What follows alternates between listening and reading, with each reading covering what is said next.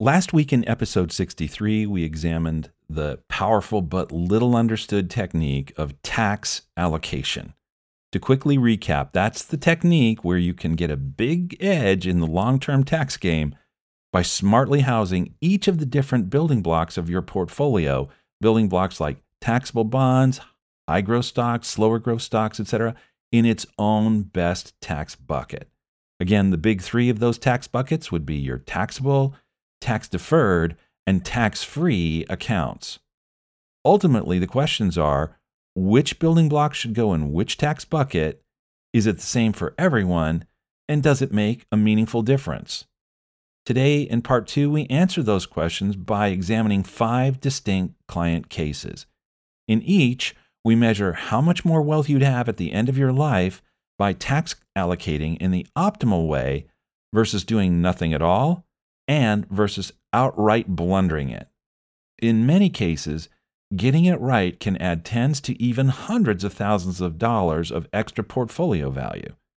That's money that your uninformed neighbor naively allowed to drift off to the IRS, while you, the informed one, were able to retain and deploy it for the things that matter most to you. And when you match this technique with the 3 other powerful retirement income strategies we've detailed in earlier episodes, namely optimizing your Social Security claiming strategy, getting the withdrawal sequence right, and possibly using Roth IRA conversions, you've got a powerhouse set of techniques to help you dominate the long-term retirement income game. Finally, you might be wondering why this episode is so doggone long. Well, that's because your co-hosts couldn't resist settling their heated debate in episode 60 about the right amount of Roth IRA conversions for a particular client and whether it might make sense in some cases to go big early. Stay tuned to hear how math, judgment, and perhaps a dash of male ego lead Roshan and Eric to opposite conclusions. All that and more right now on the Retirement Lifestyle Show.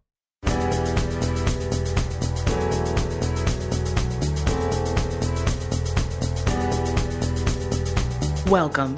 You are listening to the Retirement Lifestyle Show with Roshan Lungani, Eric Olson, and Adrian Nicholson. This show is an exploration of ideas to help you work toward your ideal retirement. Get ready for the financial independence of your dreams. Welcome to the Retirement Lifestyle Show. I am your co-host, Roshan Lungani, here as usual with Eric Olson and Adrian Nicholson, ready for another episode. Eric, you're back home. How do you feel? Oh, feels great, although we did a little FaceTime with the grandchildren, and the first words out of their mouth was, "We miss you, Grandma and Grandpa." Oh, man, I tell you what, I melted. So it's a pretty precious stage of life, but it was a great time and happy to be home. Yeah, how about you guys? You're doing well. Did you run back online and book tickets for your next trip after that conversation?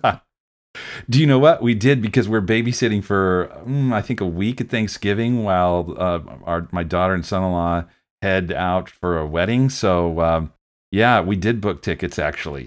That'll be a fun week. Yeah, how about you guys? Hey, I'm doing good. I'm happy to be here. It's good to see both of you. Been having a pretty solid week. Last weekend, I really didn't do too much. I mean, I was outdoors a little bit, and I got a little sunburnt, so I've been kind of recovering from that a little bit, just showing that the warm weather is right around the corner, and just got to be a little bit more cautious when I'm golfing or just hanging outside, like I've been doing a little bit more lately. Yeah, it's nice to have it warm up and things open up around us. We're in the DC metro area in Virginia. How about you, Eric? Are things, is it warm enough to do things outside now?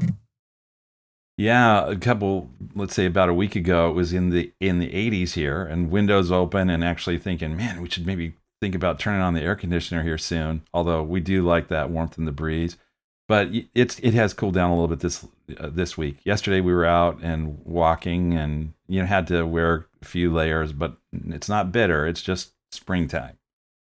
That's yeah, nice. I definitely like it getting warmer. I'm going to take us to our topic today. We've got the follow-up episode to our last one on tax allocation. And to give a brief recap, last time we talked about how your investments can be in taxable account like a regular brokerage account, tax deferred like a 401k, 403b, or TSP, and tax free like a Roth IRA. And we discussed the merits of placing certain investments in each tax bucket for efficient growth, and also considering your withdrawals to make sure you get as much as you can versus potentially overpaying in taxes by taking from the wrong bucket. So today last time we talked about the basics of it. Today we're going to talk about the a few different scenarios and outcomes related to that. So last time we talked about what it was, and I think today we'll talk about what I think is a little bit more of the real value. And just because I like giving basic explanations and simplifying things, here's why this is important to you. And I'm just comparing tax brackets. I won't even go over what the top is or anything like that. But theoretically, if you can get all your money at the 10% tax bracket, you'd save 2% over going up to the 12. And if you can get all your money in the 10 and 12% bracket, well, now you're saving 10% as opposed to going up to the 22% bracket. So with a little bit of planning in both areas, one, where you would draw from, and two, where your investments are, we think you can save money in taxes that you can keep in your pocket. And taking that even further, that could then either extend your retirement if you at this time don't have enough to get to age your target age. I use age 100, and Eric likes using a different age based on actuarial tables. Or on the flip side, if you have an age you want to retire, this may help you retire earlier, right? If you're saying, hey, I'm on track to retire at 67, but I want to retire at 65, this tax allocation could potentially be the difference in those 2 years. So now that we've started with the basics, Eric, you ran the analysis that we're going to start with today. Can you give us a little bit of background? Sure. So the background is that, as we've talked about in previous episodes, there are a variety of maneuvers that you can make with your income strategy during retirement that can move the needle in big, big ways. We've talked about, for example, the optimal point at which to take Social Security. And if you're married, then how to coordinate the optimal, how to develop an optimal strategy that is for you as a married couple, and how that can amount to literally hundreds of thousands of dollars of difference over your lifetimes in some cases. We also have talked about the question of the withdrawal strategy. And so we've in the past talked about whether to pull first from a taxable account, a tax deferred account, or a tax free account, or some mix of them, or as the case may be, in a sequence, you consuming one and then draining the next and then draining the next. So we've talked about all sorts of ways to optimize that. But today, what we're talking about is the narrower topic of what we'll call tax allocation. And other names for this you may see, as if you've been reading in this area, are asset location as opposed to asset allocation. And in essence, where would you put, for example, the bond component of your portfolio, given the choice between a taxable portion of your portfolio, tax deferred and tax free? Where would you put the high growth pieces, et cetera? And we talked about that in detail in part number 1. But so in this particular exercise that I did to prepare for today's podcast, what I was wanting to do was to measure the marginal impact, that is to say, the isolated impact of just the tax location or tax allocation impact after the other things are assumed to have been done at the optimal level for each of the various client scenarios I examined. So, for example, in one case, it was an extensive Roth IRA extensive Roth IRA conversions and a delayed start of Social Security. Actually, Eric, I'm sorry to interrupt. What are the possible what are the possible recommendations from this? You mentioned Roth conversion, delayed Social Security. What else will the potential outcome tell you should be done? Well, it's also, again, the withdrawal sequence. So taking from, should I burn through my taxable account first? Should I burn through my IRAs first? Should I burn through my Roth IRAs first? Should I do a mix and match first? What should I, from which of the various pools of wealth, at least pools of wealth from a tax standpoint, which of those should I pull from, and in what order, and in what ratios? And so, as an example, one might be to say, use a mix, because it's easy to understand what we're saying. If you burn through one and then go to the next and finish it, and then go to the third. But what if you use a mix? Well, in the case if you use a mix, you might use a mix up to the top of a certain marginal income tax bracket. But in any case, what we've done with these comparisons is to say, what after those things are assumed to have already been optimized, is there any additional edge that these clients can obtain by going one step farther and also using a tax allocation principle? And the answer is, in almost all cases, yes. So let me talk about we tried to simplify the tax location choice to one of 5 approaches. So let me just walk through those approaches. Actually, before I do that, Roshan or Adrian, do you have any questions or comments about what I've said so far? No, I think it's great. Honestly, some of the topics and concepts you and Roshan already brought up, how saying you can implement this strategy and this can extend years of retirement or give you a little bit more money to pull from, I think is very important and going to be very informative. You can continue, Eric. Yeah, and Eric, just thus far, the things you've mentioned are Roth conversions, tax allocation, and withdrawal sequence, correct? So we're talking about 4 components altogether, and of those components, one is in no particular order, Social Security optimization.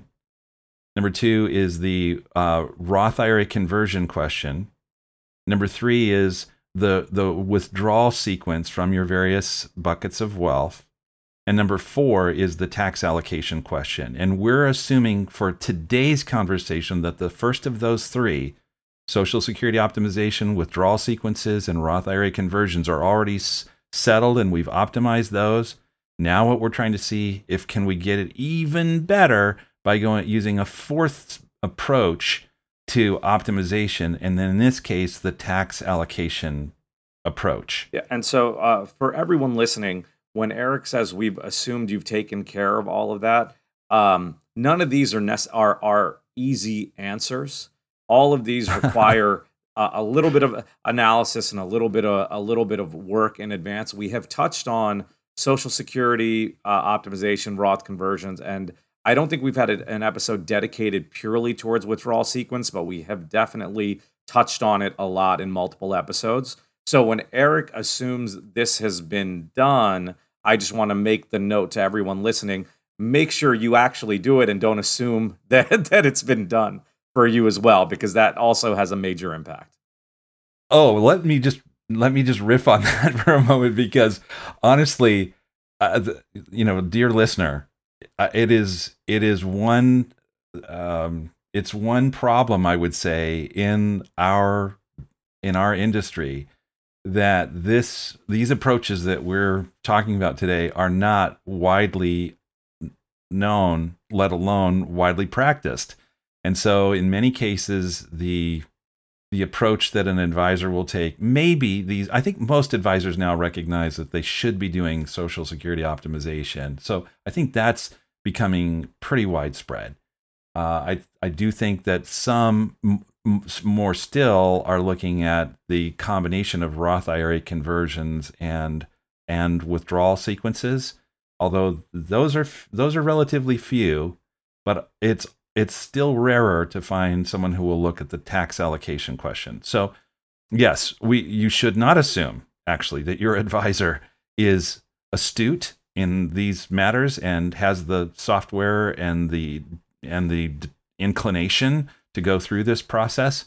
You should verify that and find out whether or not your advisor is doing that. And if the answer is no, and you love your advisors, stay with your advisor, but find a planner who's sophisticated in these things, who can do the planning part for you.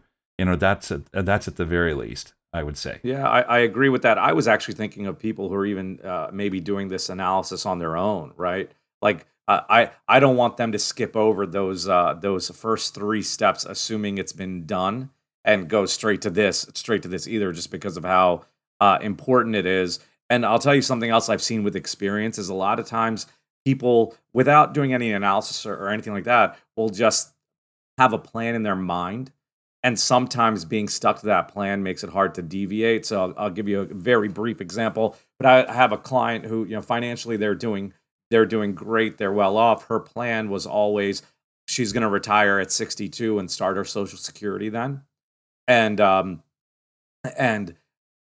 she has actually delayed it. But it took me about 3 years of working with her to just constantly pepper and show her the data that it made more sense for her to get it later than start it at 62, because in her mind she had made that decision decades ago already, right? So sometimes the reason I make that point of don't assume you've done it already with or without the analysis is sometimes people just say, hey, I get a penalty at 62. They tell me my full retirement age is 66 and 6 months, so I'm going to take it then, right? And using just sometimes you take these things that are you think they've been done for you versus the government just setting this up sometimes, right? And I don't know if you've had that experience, Eric, but I used to always get people when I would ask them their retirement age, they were like, oh, well, they say it's 65. That's back when Social Security started at 65, and not realizing that, well, that's Social Security, but what do you want to do? Now that I've derailed us for about 10 minutes, let me try to bring us back on. So Eric, let's get back to this fourth step of the tax allocation. As you run this analysis for the clients, there are 5 possible outcomes, correct? Correct. And what are those 5? Sure. So we in our previous episode, I think, got into a little more depth than this. So this is an approach that's just trying to make it super simple to understand what it is that we're doing. Okay, so here's the choice number 1. Don't do anything. In other words, have each of your tax buckets, I'll call them, your taxable accounts, your tax deferred accounts, and your tax-free accounts designed in exactly the same way. In other words, don't do any tax allocation strategy. The second approach is really the other alternative is we'll do something, but it's 4 variations on do something. So variation number 1 is, remember, I'm going to try to keep this simple, is to put all or as much of, I should say, given your risk tolerance. So your risk tolerance probably specifies, okay, I'm either aggressive or I'm conservative or I'm someplace in between. From that, we derive an assessment, or at least an assumption, about what's probably roughly the correct amount of or ratio of bonds to stocks and so forth in your portfolio. So let's talk about those bonds. If your bonds are half of your portfolio, in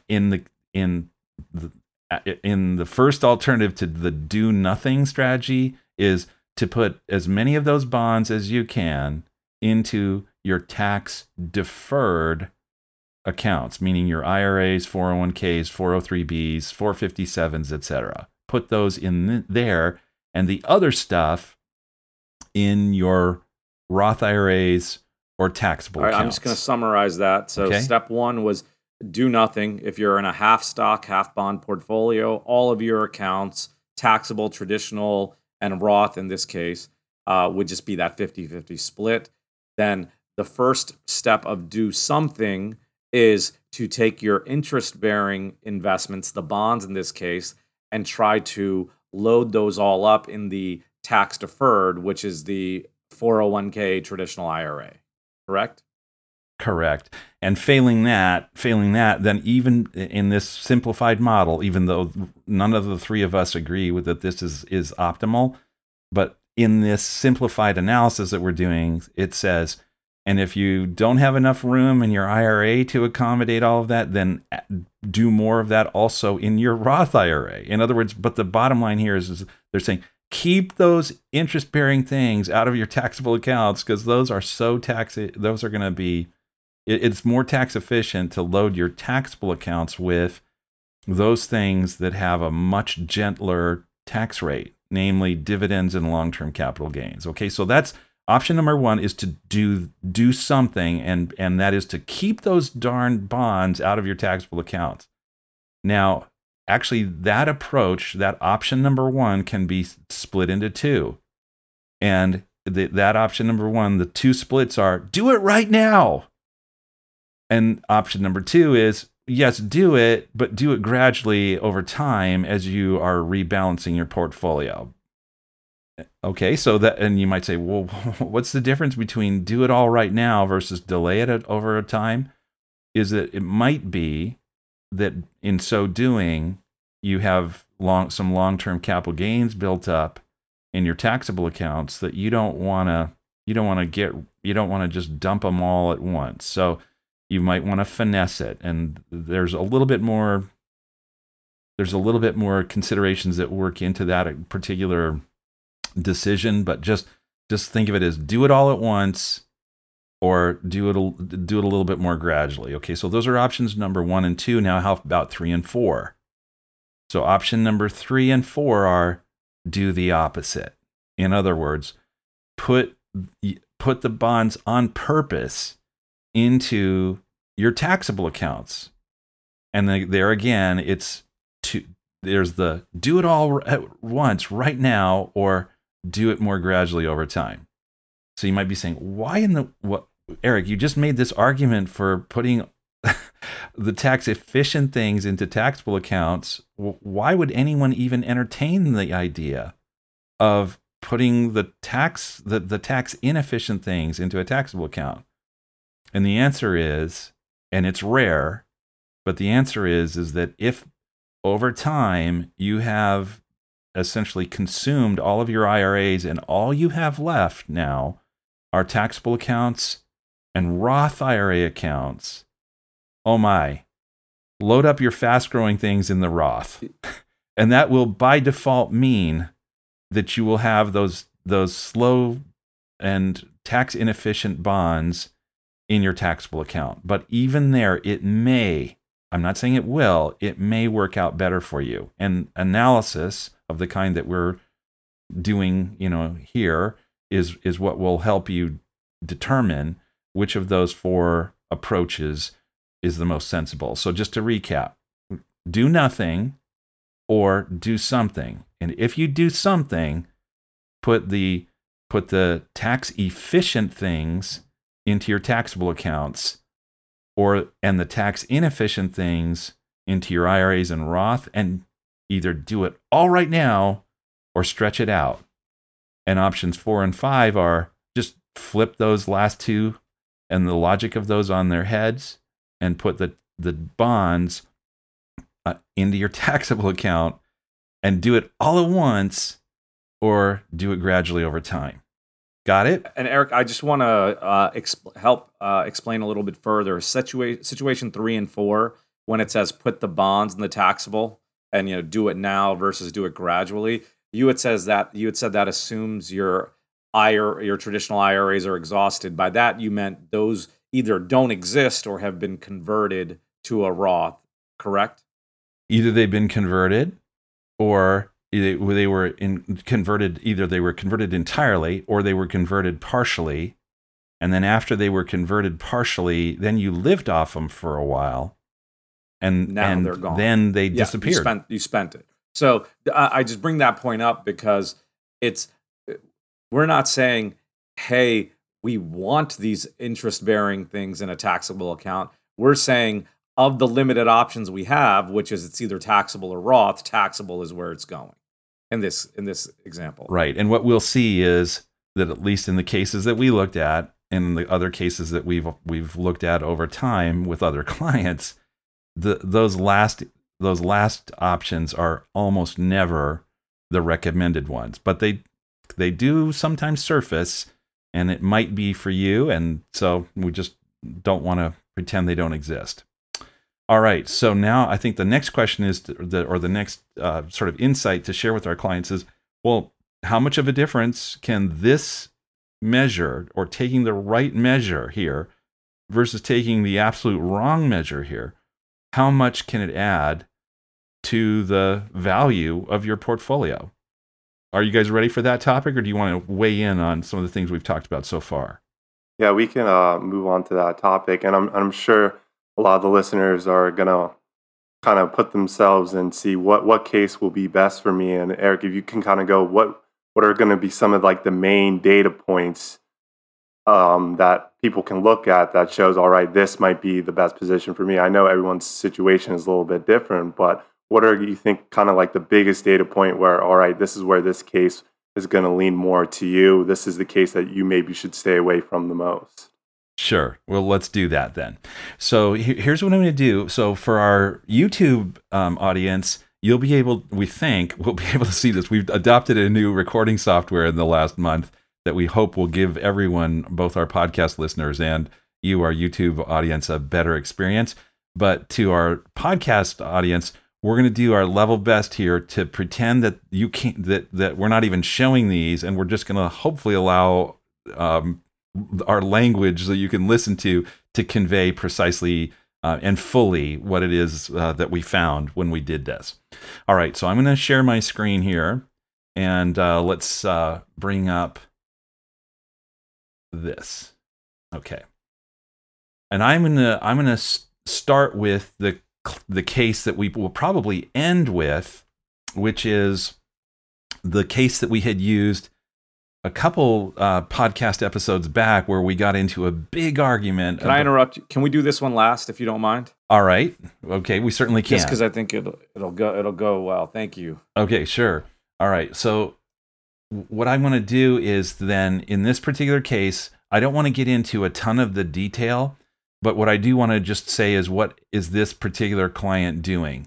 So this particular client, the recommended strategy for this client is to convert their IRAs for the current calendar year up through and including 2028, and do so up to the top of their 22% marginal income tax bracket. We talked about that concept at length a couple episodes ago, and actually, we can find the episode and put the precise episode and a link to that episode in our show notes. But in any case, for the next essentially 8 years, this year, 2021 included, they would convert, or no, actually, this is starting in 2022, they would convert about half of the money that's in their IRAs into Roth IRAs. And so that would be done, gently, relatively gently.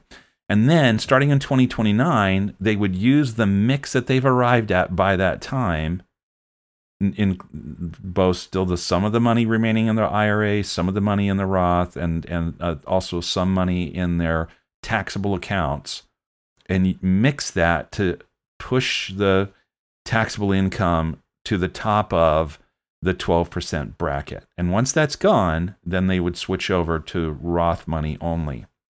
Well, in this case, the ending result, by using the best of these tax location strategies against the worst of these tax location strategies. Remember, all the other stuff is baked in. When they take Social Security, the Roth conversions, the withdrawal strategies, all that's already assumed to be true. This is only the additional benefit attributable to the use of this tax location option. What happens here is that the difference between the best and the worst is a 43% improvement in the final value of their portfolio. And so most people would say, wow, if I can move the needle by, in their case, roughly $100,000 by doing this right, I would want to do that. And what's interesting in this case is that the worst option for this client actually is the one that we would normally find is the best, namely putting the money into the tax deferred accounts and doing it on a gradual basis. That's the worst approach that they could follow. In this client's case, and this is a more rare outcome, they would be advised to right away switch the portfolio around and locate the taxable the tax inefficient bonds in their taxable account, and let the other things run. So, questions or observations about that, guys? What I expected from this one was that there would be an improvement, right? And that's where I'm seeing that improvement there, which is along the lines. Now that best minus worst, about that 43% difference, that is huge. I didn't expect it to be that big. Yeah. I wasn't expecting that either, and particularly I wasn't expecting it with the worst being, one of those that we normally find to be advisable. So, having now pointed that out, what if maybe it's a fairer comparison? Some of our listeners might ask, well, yeah, okay, best, you're cherry picking the best versus the worst. What about the best of the options here versus just doing nothing? All right, well, in this case, it's not substantial, but it's still, I would say it's still noteworthy, is that it leaves them $30,000 better off given their starting point. Or said differently, as an ending portfolio value, it increases the ending portfolio value by almost 11%. So some people may say, well, I'm not going to get nitpicky about $30,000. No, you probably want to be a little nitpicky about $30,000 if, based on your spending, and in this client's case, it's the spending that's a little bit of an issue. It's the, if your spending is such that you're sort of targeting a portfolio burnout at the end, then you probably should say, if I can increase its final value by 11%, that means that if I live a little bit longer than I'm expecting, I'll still have a little more money left. Even further, I know you can relate because you and I tend to be pretty frugal in general, but who wants to just waste $30,000? Like we're not talking about wasting $30,000 and that you have to do something major and life changing. Like you don't have to give an organ up for the $30,000. All you've got to do is pay attention to where your money is allocated and where you withdraw it from, right? That's it. You're just moving around the pieces of the puzzle a little bit, so to speak, as opposed to something that is painful to do. So to me, yes, there's no pain. But let's continue on. Let's continue on to the next scenario, the next client's case. All right. So in this case, the approach here and Eric, is, can we for this one? Do you mind if I just ask a couple questions on this? Go ahead. To me, there are two important factors, or I guess maybe three. I'll start with the first one. One, is there an improvement by doing the tax allocation versus leaving their portfolio as it is? Yes, in their case, versus the approach of just having identical allocations in each of their tax buckets. There is now these clients start with a bigger nut, but they'll be, at the end of the day, this projects $356,000 better off if they use the tax allocation strategy that's deemed to be by this optimal, rather than just going, it doesn't matter. So there is an improvement here by making some adjustment. And then my second question is the adjustment that's optimal for them the same as the previous analysis?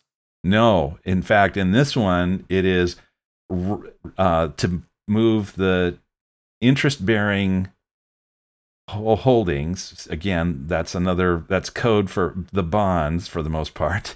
Move the bonds into the Roth and IRAs in this case, and do it right now. Don't dilly-dally. Now, bear in mind that as a backdrop to all of this, for 2021, 2, 3, and 4, they're doing Roth conversions. They're converting almost $1 million of their IRAs into Roth IRAs, and they're doing that up to the top of what is now the 24% tax bracket. Then starting in 2025, they shift to a strategy, now that they've built up this war chest of Roth money, tax-free money. Then after that point, they would aim to keep their tax bracket in the 10% tax bracket. So that's pretty solid. And as a result, in this case, the best versus the worst is a $1.4 million swing, or given their base of the anticipated ending balance of their portfolio, nearly a 12% better result than than doing it the wrong way. So, that answers my questions on this. Unless Adrian, you have any questions on this, I'm going to ask you the same two that I had for the next scenario. Okay. All right, let's go to the next scenario. So the same question first is there an improvement? And then instead of asking if it's different, because the last two are different, my question will be, is there an improvement? And what is the optimal scenario for this couple or this case?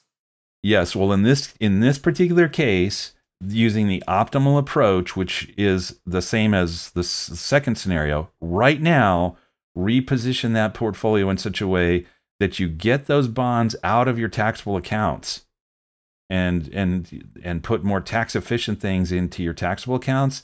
In this particular client's case, doing that versus doing nothing leads to about $500,000 of being $500,000 better off at the end of the day, or close to 5% better off with the ending value of their portfolio.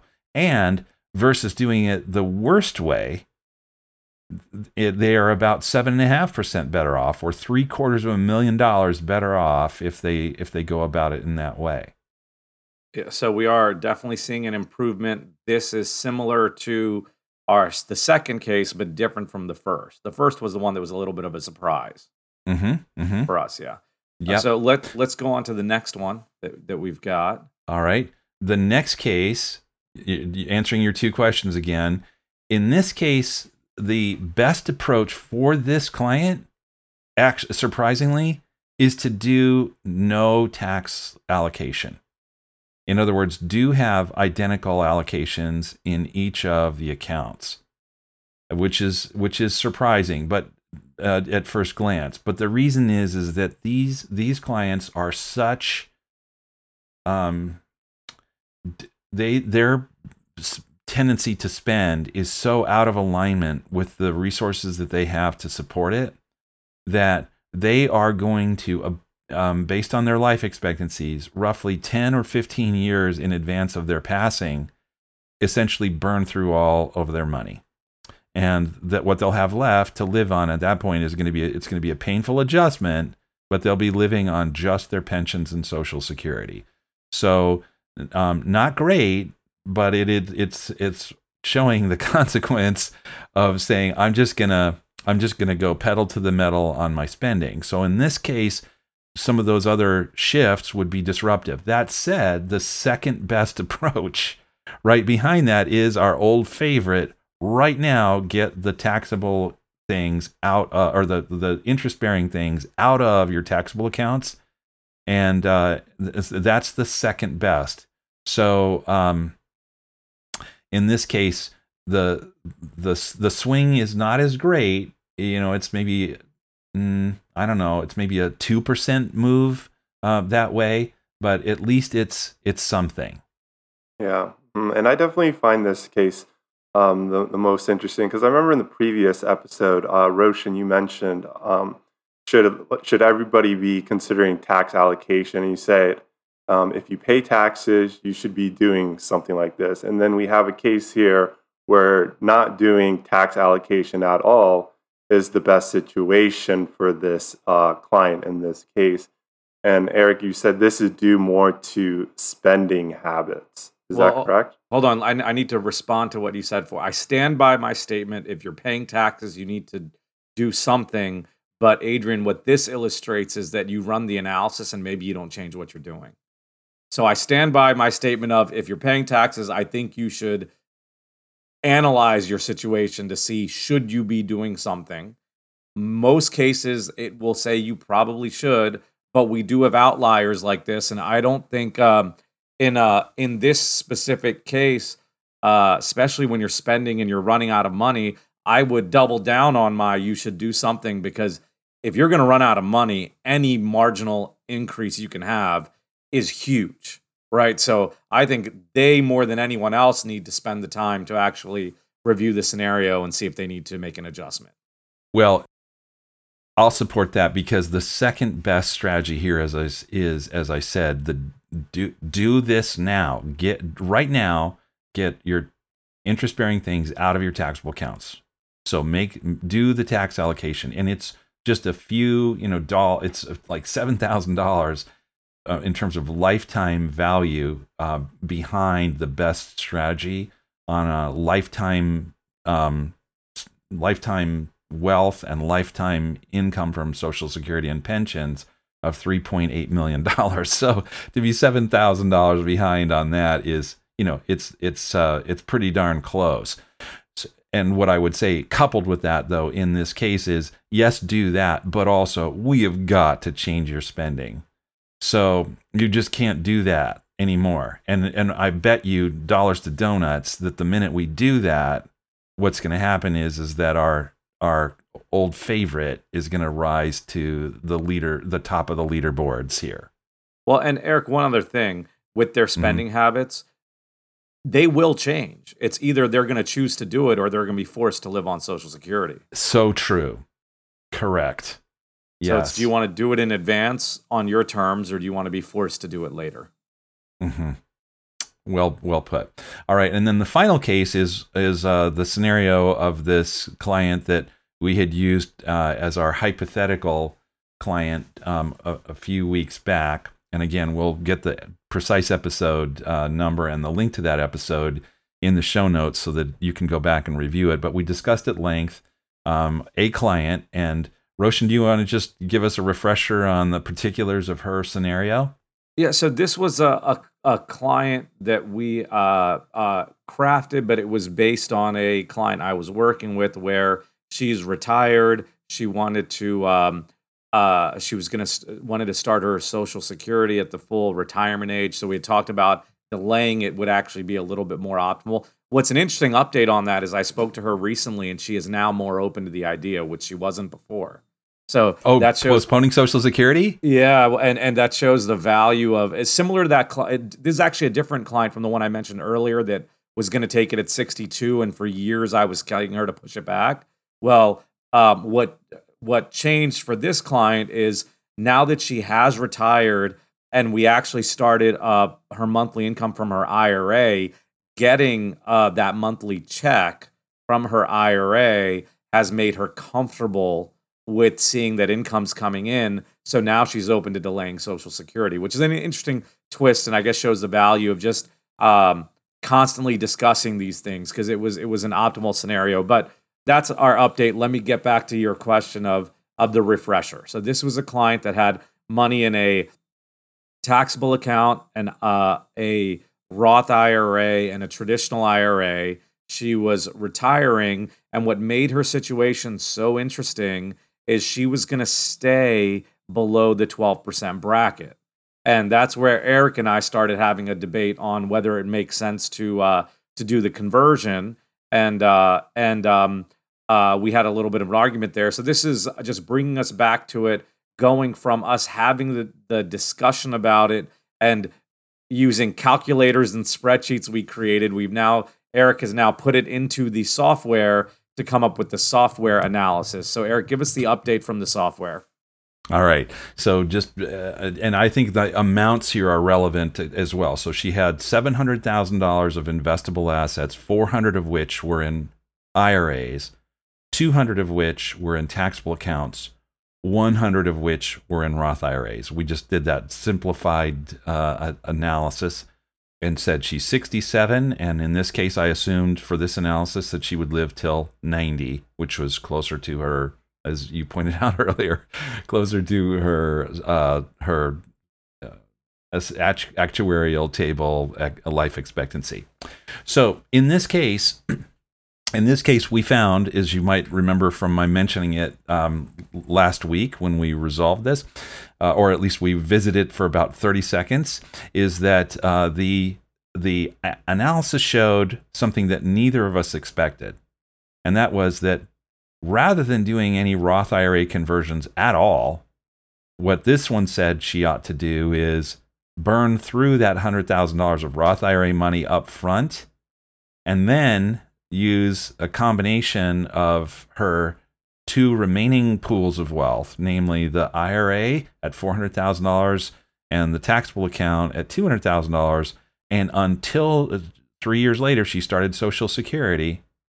Then in that period, and for that matter, for the rest of her life, she ought to keep her tax brackets, manage her taxable income such that she didn't exceed the top of her 10%, not her 12, but the top of her 10% marginal income tax bracket. I was not expecting that. And so, it's very interesting how, given the particular facts of that case, there was this unexpected outcome, hence the value of doing actual analysis and not just using a rule of thumb.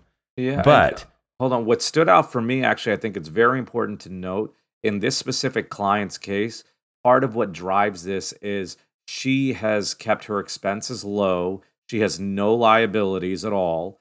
And so her low expense level allows her to stay in these lower tax brackets.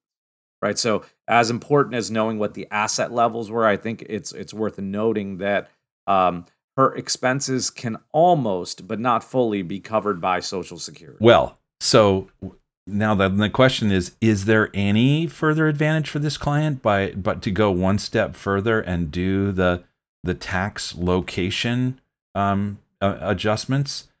Well, the answer is that measured against the do nothing strategy, there's not much of an improvement. Maybe about a 1% improvement in the final value of her portfolio. And in this case, we're talking about $4,000 of improvement. I don't know. I would say probably doesn't hurt. It's not like if you ask your advisor to allocate your assets at the household level, that it's going to just cost you lots of nights of lost sleep. And if it's going to improve your scenario by 4,000, I guess it's one additional way to just get a little edge. Remember, lots of other edges were already obtained in the delaying of Social Security, the withdrawal strategy, etc. But in this particular case, it's a minor improvement. But here's what's also noteworthy. If she said, well, I think what I want to do is, go about it in the following way. I'm going to put my bonds in my taxable account, and I'm going to do that because I want, for whatever reason she might arrive at, I want to be able to access that money, and so I want to have the money that's in my taxable accounts, which I'm more prone to use for these sorts of discretionary expenses or emergencies. I want that to be, the more stable stuff, namely the bonds. The difference between the properly tax allocated or let me restate that. In this case, the analytically optimal approach versus that approach, that's a huge difference, actually. It's a 17% difference in the ending value of her portfolio as a result of doing that. So I would say even for this client, after all the other optimizations have been made, going one step further with this really is worthwhile. Yeah, and what's interesting about this, remember, we typically would expect the interest-bearing or the bonds to go in a tax-deferred account, like an IRA, a traditional IRA, right? Because we normally want the conventional wisdom. Typically, what we expect is bonds all get filled up in the traditional IRA. You want the growth in the Roth, and you want the tax-efficient growth, the long-term capital gains and dividends, in the taxable account. But that was different in her case, right? In this outcome, that's not what the software optimized, correct? Not quite. It does still put the bonds into her IRA. And remember, she doesn't have any Roth IRA money left after a couple of years. So she spends through that in a hurry. And so as a result, it is that the bonds are in the IRAs and the tax efficient things are in her taxable account. But with that, her approach isn't to do it. Let's do it all at once. In her case, it is to do it a little bit more gradually, because she's trying to manage that tax bracket and keep it at the 10% or lower level after, throughout her lifetime. Yeah, the surprise was that spend the Roth first, just because I've never seen that before. Right, exactly. We had been discussing, and what we were arguing was whether she should convert. And I think we both actually, before running the analysis, thought it made sense to convert up to the 12%, and whether to convert at a greater percent is where we differed. What was just interesting is the software said, no, not only don't convert, but spend all that money down. And I'd never seen this before. I'll tell you, for me, the overall theme, or really the bottom line, of this specific episode is that I always say do the homework and do the analysis. This one more so than any, I think it stands out just because we've got 5 different scenarios, and 2 of the 5 had a similar outcome in terms of what the result said to do, but the other 3 were totally different. And a lot of them were not what we expected at all. Yeah, the 5 client cases. Yeah, it really does illustrate that there isn't a one size fits all answer. Yeah, very much so. So Eric, continue with this one. You made a heat map with your analysis of this case. So this is the software saying spend it down. Eric and I sort of traded spreadsheets. I created mine on the fly and just made people wait while I was doing it while recording. Eric, after the episode, went and made his. His is by far more complicated than mine. So mine is just numbers. We've got Eric's that he's going to share for those of you watching on YouTube. Okay. Well, this is I think a little bit of the sort of like the male ego wanting to be right. And so, or maybe it's the firstborn wanting to be right. I don't know exactly, but so I put in a little time on this particular spreadsheet. So the basic argument that we had in that episode, and this was now 3 weeks ago, as I recall, or 3 episodes ago, was, does it make sense for the same client that we were just talking about to do Roth conversions? And if so, would it make sense for her to actually push her Roth IRA conversions past the 12% level, even up to the 22% level? Now, you might be saying, why are we even having this conversation? Didn't you just say that not only was she not supposed to do any Roth IRA conversions, she was supposed to burn through the Roth money first? Why are we having this conversation? Well, I'll give you an answer. The answer is that coming very close in second place for that client was to do Roth IRA conversions, and it was to do them to the top of, I believe, the 10% bracket. So she would do that gently and convert a wee little bit into Roth IRAs. And once again, noting that was different than what we expected, right? We had both thought up to 12 probably made sense, and beyond that is where we differed. Well, this is saying you guys were both wrong. Going up to 12 is not a good idea. Only go up to 10. And that was the second best answer behind spend down all your Roth money. Right. So, but what this argument is you could call this sort of like chapter 2 of today's discussion, because what this is looking at really is more the question of, rather than using the 5 simple choices that we gave in up until now in this episode about the tax allocation options, namely do nothing or get the bonds out of the taxable accounts and do it either suddenly or do it gradually, or no, wedge all the bonds into the taxable accounts and do it either suddenly or do it gradually. This is a somewhat more nuanced approach on this particular spreadsheet. The nuance here is to say that if we look at the expected returns to more than just a 2-asset world, stocks and bonds, but we really think about it as maybe 10 or 15 different kinds of things that you can have in your portfolio, there are going to be some of those that at any given time have a lower expected return and a middling expected return and a higher expected return.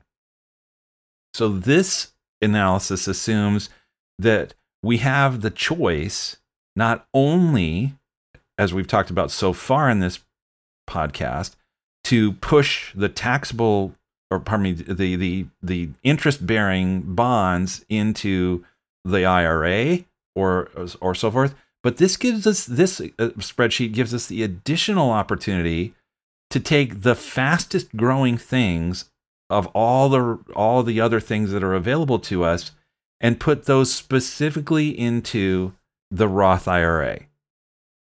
And so I looked at the various asset class expectations right now that Morningstar has been forecasting for the next 20 years. And I took the 2 or 3 of those that were the fastest growing, and I put those explicitly into the Roth, and then the rest balanced them out between the taxable accounts and the IRAs, and shooting for a relatively modest overall return to the portfolio. So this client, by the way, doing what I've just described, if this client is someone who doesn't look at their portfolio as the entire household, but picks up the account statement for the Roth, and then picks up the account statement for the IRA, and then picks up the account statement for the taxable account, depending on what the markets have done more recently, is going to either be ecstatic about the Roth or deeply dismayed about the Roth. And they're going to be thinking, why is my IRA growing so slowly, et cetera, et cetera. There's going to be lots of reactions to it. So the answer, if you do this, clients, you need to really look at your portfolio across the household and understand that the strategy involves different moving parts, differently moving parts in each of these accounts. Okay, so there's the context, there's the backdrop. So what I looked at was, would it make sense for this client if she used what we'll call this supercharged Roth IRA, as well as the decision to house more of the bonds in her portfolio into her IRA, her traditional IRA?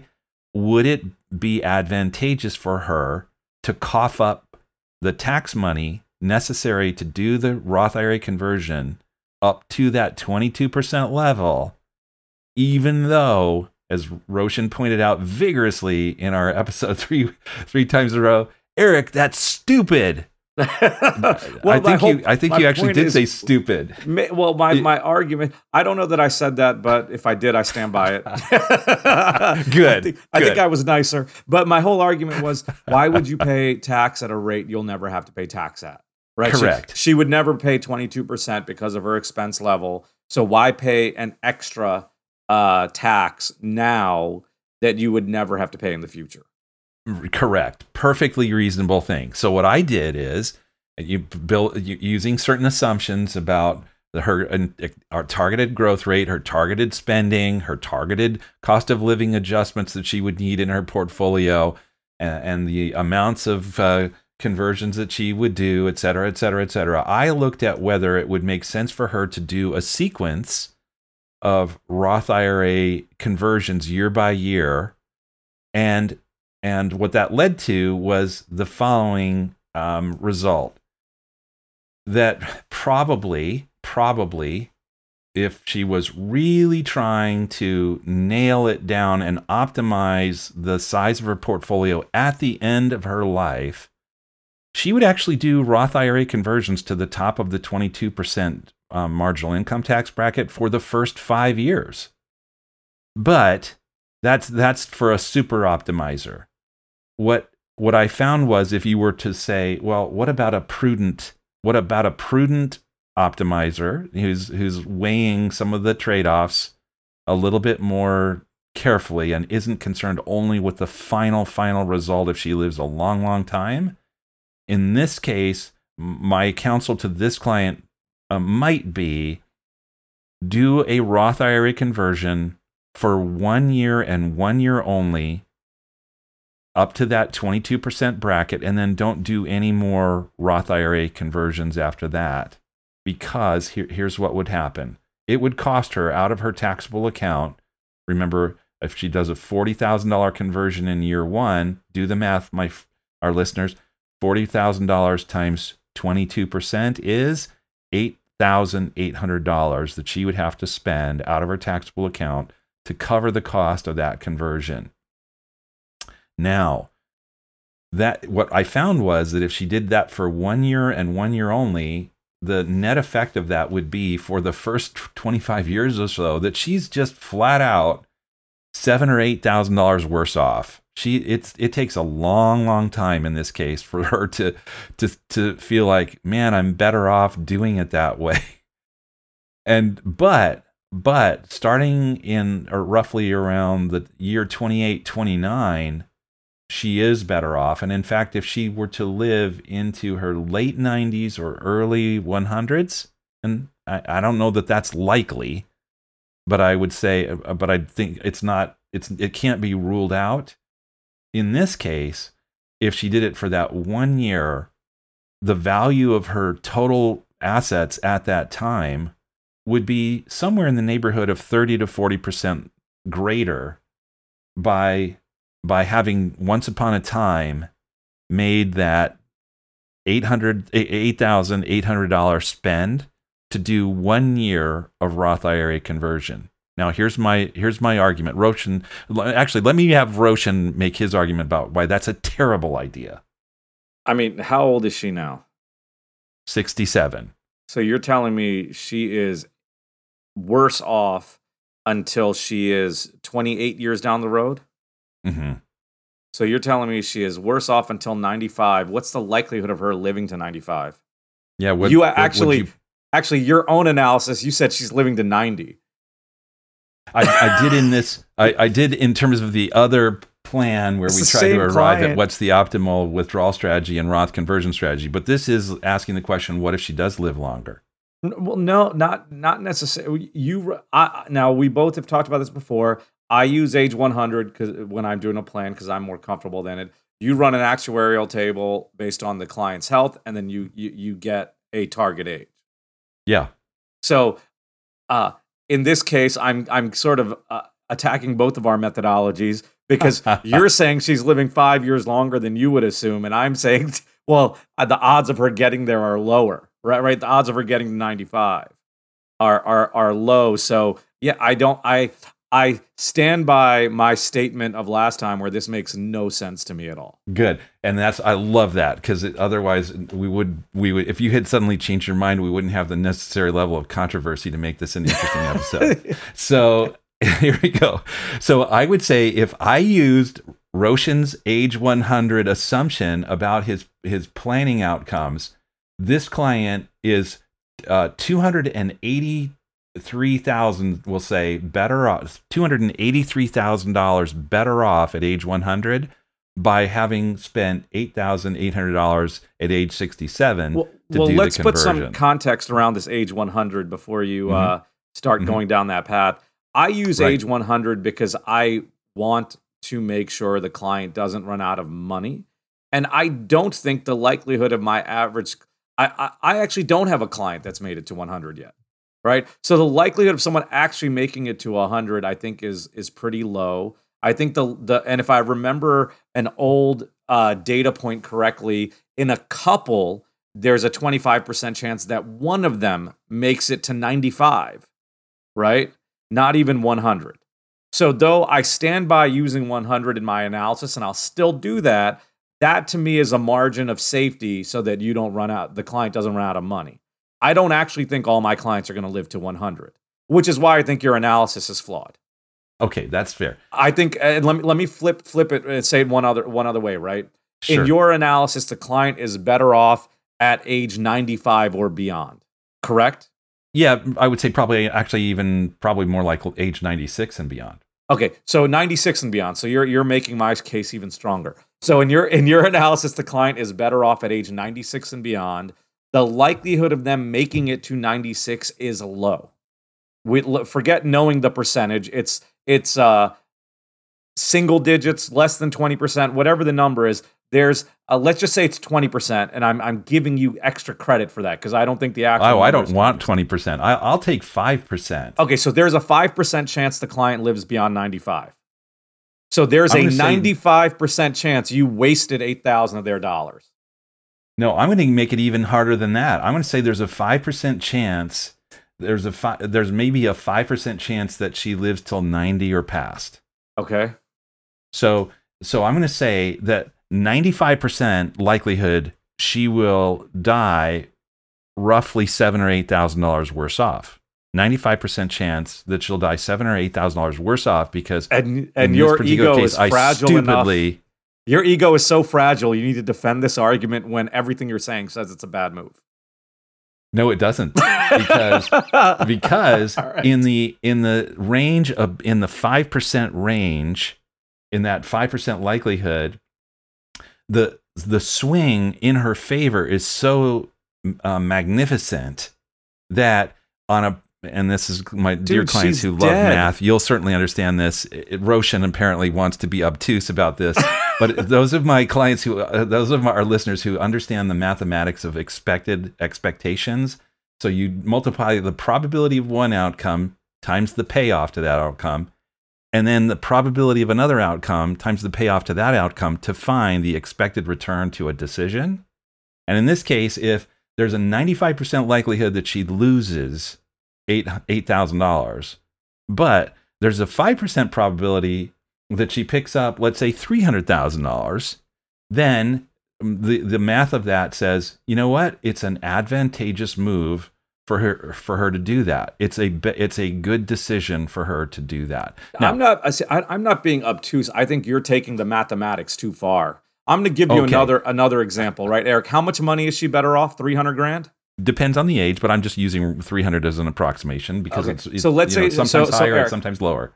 I'm going to walk you over to the Golden Gate Bridge. Yeah. And I'm going to tell you, Eric, you jump off this bridge right now. If you survive, I'll give you $300,000. You jumping? No, because the probability of survival is much lower than 5%.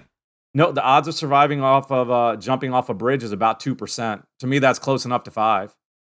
Right? Okay, well, so hold on. So if I take you to a bridge and say, Eric, jump off this bridge right now. If you survive, I will give you $300,000. You would jump?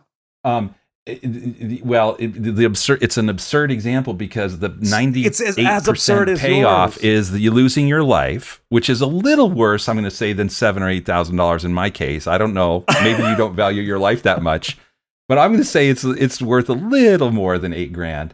So the negative payoff, the 98% negative payoff, it's not just the probability, it's the payoff. You'd have to say, Eric, something crash your junker car, 95% likelihood that you'll crash your junker car and it'll be totaled, or a 5% payoff that you'll be handed a check for $300,000. Would you do it? I'd say, well, math says I should. So yeah, let's go for it. But anyway, my point about this is mostly I'm doing this for the humor and fun value of a little bit of the argument, but that's really not my main interest in this particular analysis. My main interest in this analysis is, because this is one isolated client example, and really, if you look at this across a much wider array of client samples, the question is does it make sense? Does it make sense if you can supercharge your Roth IRA, does it ever make sense to do Roth IRA conversions at a tax rate higher than you were likely to incur during your retirement years? And I think the answer is that yes, it is. And we could look, and I could show you other client scenarios. I just elected to use the client that we had been debating so vigorously in our 3 episodes ago to use as the base case for this analysis, but I've done this same sort of thing with other clients, and it's fairly consistent that at some point the cost factor is overcome, and then they start getting into really green pastures as a result of doing that. It's not you don't want to go crazy with it, but you certainly want to look on a case by case basis whether indeed it makes sense. And for that matter, Roshan, just coming back to the 5 cases that we looked at earlier in this episode, remember that in some of those cases, they were saying convert to the 22 and the 24% level. And then after that, the rest of your life, you'll never be out of the 10 or 12% bracket. So even that methodology is showing that based on, depending on the client circumstance, life expectancy, composition of their assets, risk tolerance, et cetera, the optimal strategy indeed can be Roth conversions with a tax allocation component added in. Don't forget to mention the reason they are in that lower tax scenario in those other scenarios. The reason they're in the lower tax bracket is because they did the conversions. Had they not done the conversions, they would have been in a higher bracket. Well, that is true. In her case, in this case, that's not accurate though, right? That's what makes it different. I'm not saying don't ever convert at a higher bracket. What I'm saying is in her case, it didn't make sense to me to put her in a bracket she would never enter. And the other thing I think is worth noting using your chart and your math is, yes, she's $8,000 in the hole at the beginning, but until age 95, she is then almost $16,000 in the hole, and that $300,000 improvement is only at age 100. Right? We've already been. You're improving. I'm not negating what you're saying, but we've already been through that point, and you have to come back to the probabilities. Well, no, I don't think you do though. I think you're taking the probability. Where I think your flaw is you're saying the math is law, and all I think the math is used for is to have you think about it. And the part I think you're missing in this scenario is that, yeah, so what? The math says you could be positive, but she's not going to live that long. Let's be honest. You and I don't think she is actually going to live beyond 95. Forget the math for a moment. Just what do you do you think the average 67-year-old will make it to 95? The average will certainly not. Okay. No. So more than likely some she will. won't. Even though the math says something. That's where I think we differ on this scenario. I mean, if you really want to make this a home run, have her live till 500 years old and she'll be tens of millions ahead. To me, that's as ridiculous a comparison. But the application of your logic, I really do think this is a little bit of a sideshow, and I've said that before. So I'll engage with you because you are engaging on this subject. The question here is the way that you're arguing this, Roshan, could also be applied to the question of when you take Social Security. Because do you think that the average 65-year-old, coming back to this average 67-year-old is going to live till age 90? Then in that case, what you ought to do when you do your Social Security optimizations is, if that's your argument, is you ought to plot in average life expectancy for 67-year-olds to arrive at your assumptions about the optimal Social Security withdrawal strategies. I do look at it with the break even. What I look at, so I don't take the average age, but if I'm doing a Social Security comparison and you've got someone taking it at 67 versus 70, if that break even for them is age 95, I'm digging deeper and not leaning towards going that route. But if that break even for them is like 80, then yes, it seems to make sense.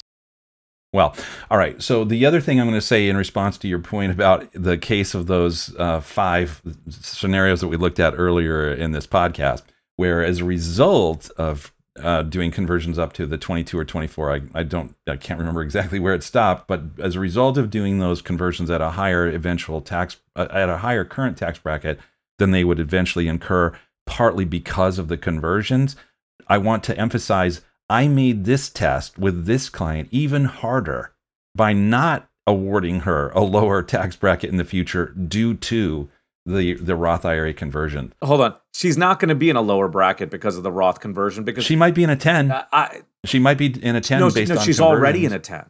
Remember, she's already in a 10. Well, I used 12. So I used 12, punished her entire life at a 12% tax bracket. So in that case, which makes your argument stronger. No. Why My not? argument would be stronger if I went to 10, because in the future, the benefit of having had more money in her Roth and less in her taxable account and less in her IRAs would be deeply rewarded by being in a 10% tax bracket. I don't think it's going to be. Well, first of all, I don't think it'd be the 2% will make a difference. Agreed. I don't think it'll be that significant. And though you penalize her initially at the conversion point, which, as you said, is only $8,000, you she is then getting a benefit in the future because this millions and millions of growth you're getting her by the time she's 150 years old is now taxed at is now not being taxed versus the 12% bracket for everything else. Well, anyhow, great that we had a chance to dig into this. And if anyone is still listening, the bottom line for they probably hate us both right now. Oh no! I think actually we probably had a few listeners say, "I've had enough," yes. And I appreciate those of you of our listeners who have said, "I'm sticking with this. This is fun." But the point of this is not really about fun. I think even if you take Roshan's point and you take my point, whichever of those viewpoints you think makes the more sense, makes more sense here. I think what you also can discover in this is that not all financial planners are going to agree, even when they're looking at the math of it, about what the optimal course is. So there is indeed, in addition to all of the value that we've talked about in episode after episode about using a rigorous analysis, there is also the judgment element. And just know that if you hear a recommendation from an advisor, it's not necessarily then you should interpret that, even if it's well reasoned and it's well analyzed using the advanced tools and the sophisticated software that we have. There's still a judgment element, and so taking it necessarily as gospel without probing and exploring why that recommendation is being issued is probably let me restate that in the reverse. Even the recommendations that you're given, I think I'd just encourage you strongly to ask your advisor to explain how they arrived at that and what are the other options. And you might say, Eric, what an idiotic recommendation. I'm going with Roshan's approach. But I think you'll probably say the opposite. Yeah, I still disagree with that. But with the point that you just made, I fully agree with. Yeah, from when I've started, they've always said, I remember my managers and so on saying that they used to say financial planning is an art, not a science. I would actually change that to say, I think financial planning is an art, but it tries to use science. And I mean that in a positive, not a negative way, because we've got all these tools. We try to bring a scientific aspect to it, but at the end of the day, there's so many assumptions, you just can't. Right. Yes. So you try your best and you go with whatever it is. And Eric, though you and I disagree in that significantly, if I'm right, she is at worst, based on your chart at age 95, at worst, she's $15,000 worse off. It does not impact her retirement at all. She has enough to live. She's passing money to her heirs. There's really no negative impact to that. On the flip side, if I'm wrong and she's better off, and I'm just going to take the next year, she's $45,000 better off, which is more money for her heirs, and they're happier. But once again, neither decision caused any kind of major change in her life. And I think that's important because she can then feel comfortable making the decision. We present, I always like to say that actually to people too. We try to present all the information to you to make the decision you're most comfortable with. Yeah. And so we can argue for hours on this, and we don't have to agree as long as she's okay in the end. That's all that matters. Yeah, that's right. Well, listen, this has got to be one of our longest episodes on record. I think we're at an hour and 15 minutes. So, listeners, if you stayed with us to this point, you deserve a badge of some kind. Yes. So, to a couple listeners that I know that give me feedback on the episode, Lisa and Neil, if you are still here, thank you very much for your continued support. I would say hi to my mom or my wife, but they don't listen to any of the episodes. Adrian, Eric, do you have anything that you'd like to add? No, that's it. It looks like that's it. Not I. All talked out? All right. It looks like we're all talked out. All right. Well, everyone, thank you so much for joining us, especially the strong that survived till the end. This has been another episode of the Retirement Lifestyle Show, and we look forward to speaking to you again next week. Please like, subscribe, give us 5 stars, and tell your friends about us. Thank you.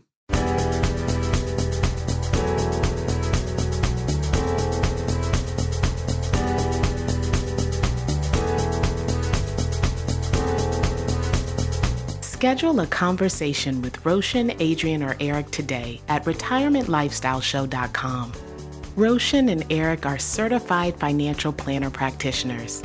They, along with Adrian, are investment advisor representatives and serve clients across the U.S. with financial planning and investment advice through Arete Wealth. If you found this show helpful, gained knowledge, or enjoyed the time you spent with us, tell your friends and leave us a 5-star review.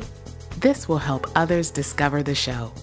To access our show notes, to download any of the tools mentioned in today's podcast, to ask us a question, or to schedule a conversation, go to retirementlifestyleshow.com. All opinions expressed by podcast hosts and guests are solely their own. While based on information they believe is reliable, neither Arete Wealth nor its affiliates warrants its completeness or accuracy, nor do their opinions reflect the opinion of Arete Wealth. This podcast is for general informational purposes only and should not be regarded as specific advice or recommendations for any individual. Before making any decisions, consult a professional. The show hosts offer investment advice through Arete Wealth Advisors, LLC, an SEC-registered investment advisor, and securities through Arete Wealth Management, LLC, member FINRA, SIPC, and NFA. Finally, our music is The Chance by Jason Shaw and Audionautics. It's part of the YouTube audio library, and it's licensed under a Creative Commons license. I am Ray Voices. Thank you for listening.